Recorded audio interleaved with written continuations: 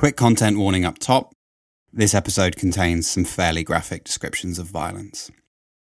This is Fogland Lighthouse. I'm Jack Dean.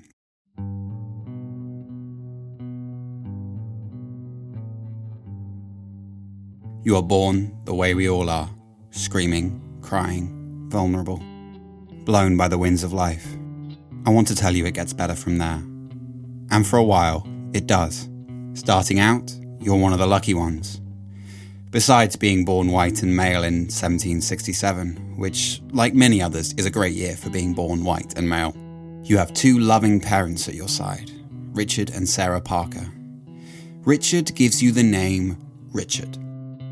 He'd held off giving it to your 5 older siblings, so to Sarah this seems only fair. You grow up at number 1 Little Stile, a comfortable mid-sized house, in an alley next to the Cathedral Green in Exeter, a comfortable mid-sized city. Your father, Richard Sr., runs a successful bakery on the ground floor, and you have a comfortable middle-class upbringing, attending the free grammar school at the cathedral a stone's throw from your house. But the wind keeps blowing, pushing you away from the life of your siblings, away from the smell of fresh bread and fresh-cut grass, to the strange and boundless allure of the sea. You leave school at 12 and start learning navigation at Topsham. At 15, your cousin manages to land you a job as midshipman on the HMS Mediator, a 44-gun 5th rate. By the end of the year, you are seeing action in the American War of Independence. The Mediator sights 5 enemy ships off the coast of Spain, takes them all on alone and wins, then heads off to the West Indies to capture trade ships until the peace is signed. Near Barbados, you're caught in a hurricane. A ball of lightning strikes the mast, causing an explosion that throws sailors across the ship. Amazingly, no one is killed, save all of the captain's poor pigs. You even manage to repair the mast, a feat for which the captain has the pigs turned into a mountain of pork and served to the crew in a great feast of gratitude. But Navy life is not what you hoped. For every day except that one in the West Indies, the food is horrendous. Biscuits with maggots in, salted meat that is nothing but lumps of dry gristle. Even the water is oily and green from storage in old barrels. The pursers skim what little food you get, cheating the weighing system to hold back 2 ounces in every pound. And you are constantly hungry. Sailors' pay hasn't gone up in 150 years, though a shilling is only worth 2/3 of what it was back then. You have to buy your own clothing and bedding out of this pittance, and sometimes you aren't paid for months or even years. Some of your shipmates haven't been paid in over a decade. When the ship docks for repairs or resupply, you are not allowed shore leave for fear of desertion, so you are forced to watch. A prisoner on your own ship, while the senior officers do as they please on land. If you fall sick, your pay is docked until you recover, and if you get pensioned out from disability, the money barely makes ends meet.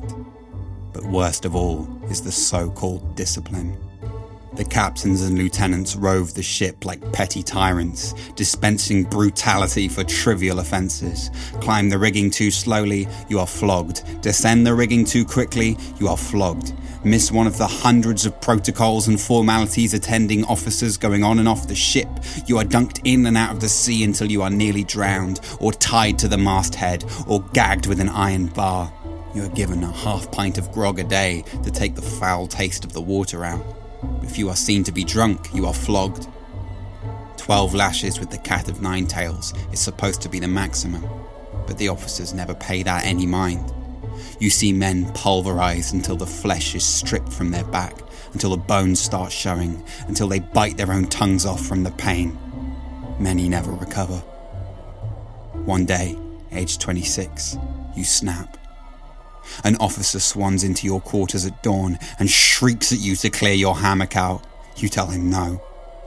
You've worked up a high enough rank by this time that they can't flog you to breaking point like so many of your friends. But you are quickly court-martialed for insubordination, demoted down to the lowest possible rank, and then discharged the next year, blown by the winds back home to Exeter. You try and start a new life. You marry a beautiful Scottish woman called Anne. Your big brother John is the witness at the wedding and bakes all the cakes. 2 years later, you name your first son after him. You get a job as a school teacher. But the pay is even worse than a sailor's. The country is sliding into recession as the government blocks all trade to the continent in a fruitless attempt to turn the tide against Napoleon. You accrue more and more debt until they throw you in jail for it. Your baby son John is blown by the winds out of this world before his first birthday. Your mind breaks. On your third week in jail, they offer you £20 if you join the Navy again. That's enough to square your debts and leave a little for Anne. You take the deal. On the ship taking you to your assignment, you jump overboard, hoping the sea will take you. But the winds don't blow that way, not yet. You are fished out and taken to the North Sea Fleet, anchored at the mouth of the Thames, just off a spit of sand called the Nore. You are flung aboard the HMS Sandwich, a ship worse than any you've been on. 1,500 people are packed onto a ship meant to carry only half that number. Fevers and diseases rip through the decks. The ship is riddled with leaks, and you wake to a hammock sodden with bilge water. Something, somewhere, has to give. And then, one spring morning, it does. You're working on some carpentry below decks when you hear the muffled sound of 3 cheers. You walk out to chaos. Men are running across decks, climbing the rigging, yelling to each other. Boats are rowing between the ships. Officers are rounded up at cutlass point. The admiral of the fleet hastens into a boat and legs it to shore. All around you see the red flag of mutiny being hoisted up masts. When one ship refuses to join the uprising, a warning shot from the appropriately named HMS Inflexible quickly changes her mind. And just like that, the fleet is taken. You hear that a mutiny just like this has taken place in the Channel Fleet at Spithead near Portsmouth, so that means a good chunk of the entire Navy is turned against its admirals. When the smoke clears, each ship in the fleet sends 2 delegates to meet aboard the Sandwich, and you are invited to join them. The delegates tell you they need someone who can lead negotiations with the Admiralty, who can speak their language and still get the sailors the fair conditions they deserve. Someone, say, with a grammar school education, officer experience, and a mind that, though a little broken, is still sharp. They offer you the role of president of this new floating republic. You could say no, try and distance yourself from the whole thing, find a way back to Anne. But you feel the winds turning towards a better world, blowing you with them. You accept.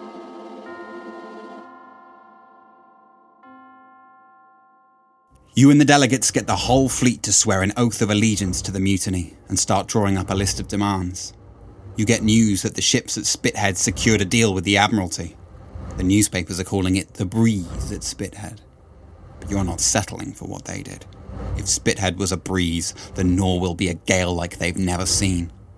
On top of their concessions, you demand 7 more.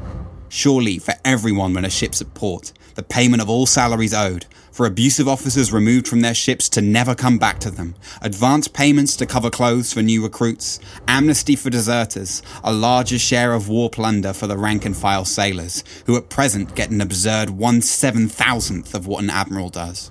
And most importantly, a change in the Articles of War, the emergency powers the fleet's officers use to justify their rampages of senseless violence. This feels like a good mix of the radical and the reasonable. You're confident the Admiralty will agree, and the mutiny can end without a drop of blood shed. You could even throw a big party to celebrate the agreement like they did at Spithead. But when the Naval Board come down to the nearby town of Sheerness, they don't bring champagne. They bring 2 regiments of militia. They frostily tell you that as far as they're concerned, the business has already been settled at Spithead, and they will make no further concessions. They leave General Charles Grey behind to subdue the floating republic.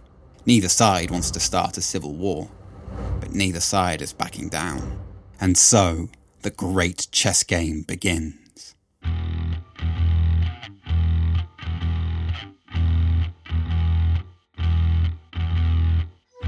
Back and forth over the next few weeks, the pieces move.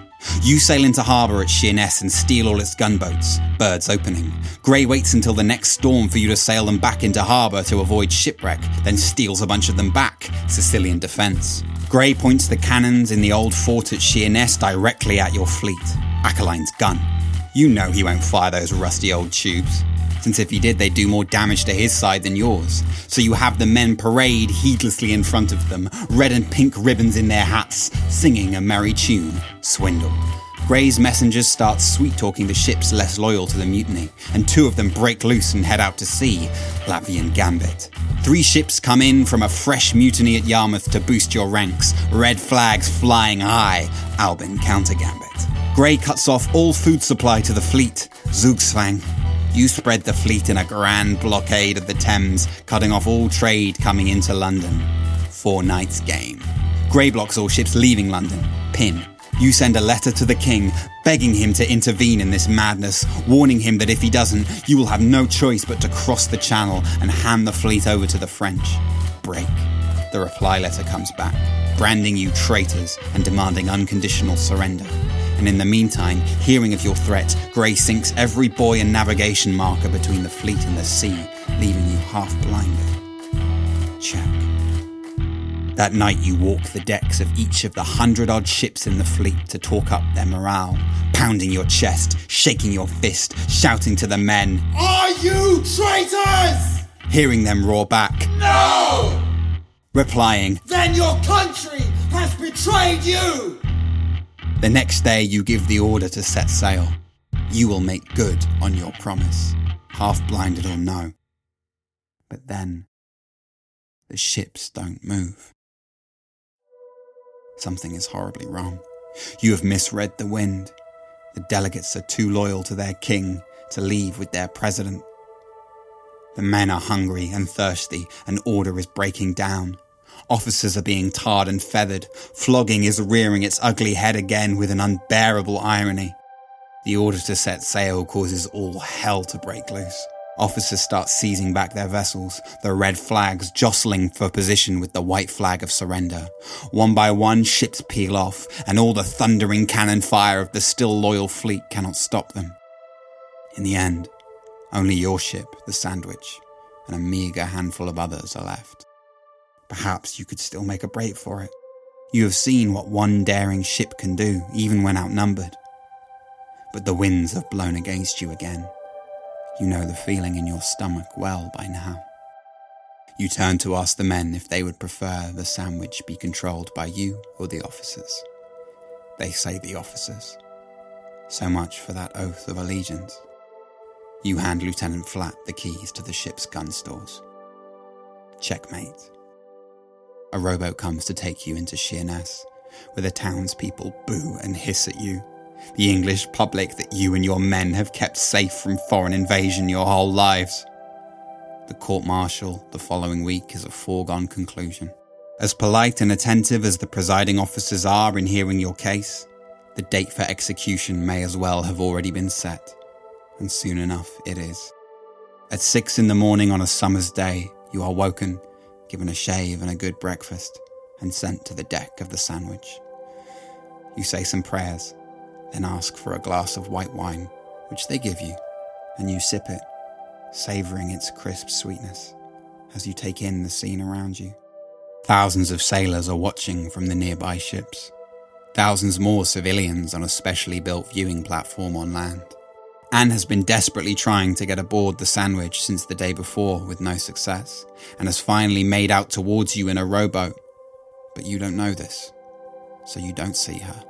You shake the hand of the ship's captain.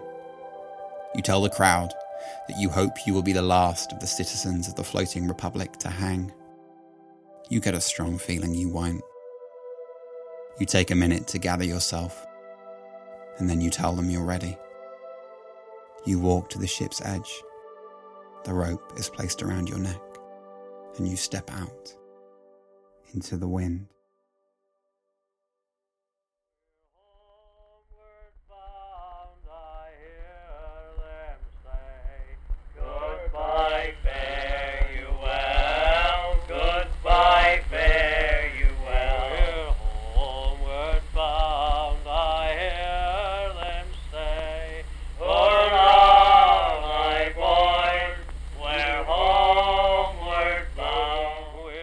Fogland Lighthouse is written, produced and scored by me, Jack Dean. This episode is supported by Arts Council England and was commissioned by The Library Presents as part of their autumn season. You can check that out through the links in the liner notes of this episode. The show is presented by Jack Dean and Company. You can find out more about us and our projects at jackdean.co.uk. We're on Facebook, Instagram and Twitter, or you can email me on jack@jackdean.co.uk. If you get a moment, please leave us a nice review on Apple Podcasts or share the podcast with someone you think might like it. Those both help an awful lot. Quick programming note, we'll be taking a tiny break next week, so there'll be no episode on the 10th of January, but we'll be right back with you guys on the 17th. So catch you guys then, and a belated Happy New Year.